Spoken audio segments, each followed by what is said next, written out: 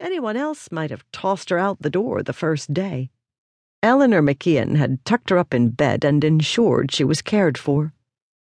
Mabel and Lily were as sweet and kind. The only person she hadn't seen after that first night was Duncan. He was the one person who hadn't come to her room. But then it wouldn't have been proper, would it? Still, she'd come all this way to meet with him. Besides, she needed to know if her hunger had made her foolish. Was he truly as handsome as she remembered? Time was not her friend, and she'd taken 3 days that she didn't have. She needed to finish her errand and return to Glen Garden as soon as possible. "I need to see Mr. McKeon. Do you know when he normally returns from work?"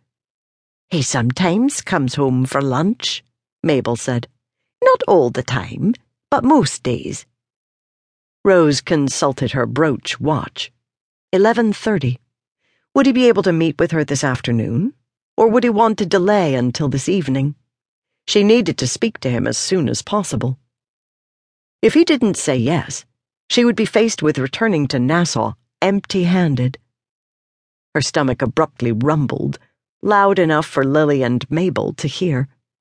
She felt her face warm. It was the smell of Mabel's scones cooking, no doubt, that prompted her hunger. "They're almost done," Mabel said, smiling.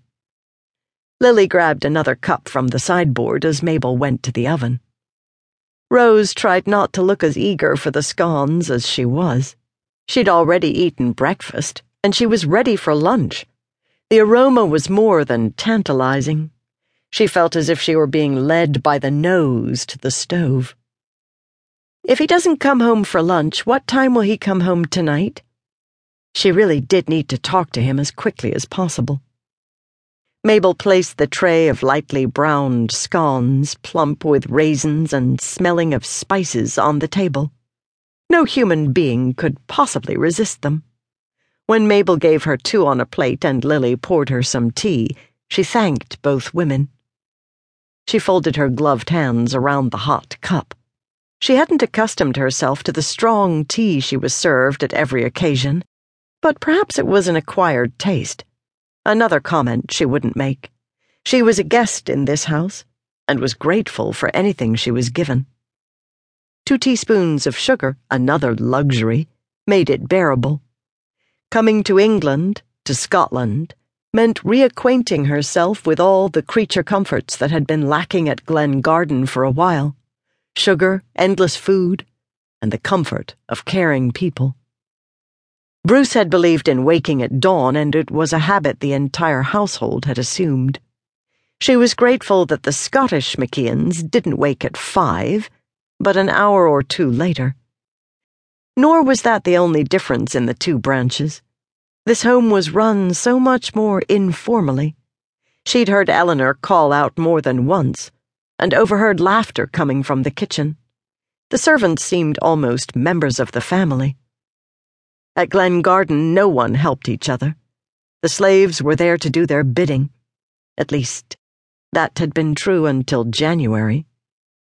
She reached for her fork, trying to pace herself, but it was nearly impossible. The smell of the pastry was beckoning her. The first mouthful made her close her eyes in bliss. "Mabel makes the best scones in Scotland," Lily said. She opened her eyes to find both women smiling at her. "It's truly wonderful. It's like biting into heaven." Mabel's laugh swirled around the room and incited her own smile.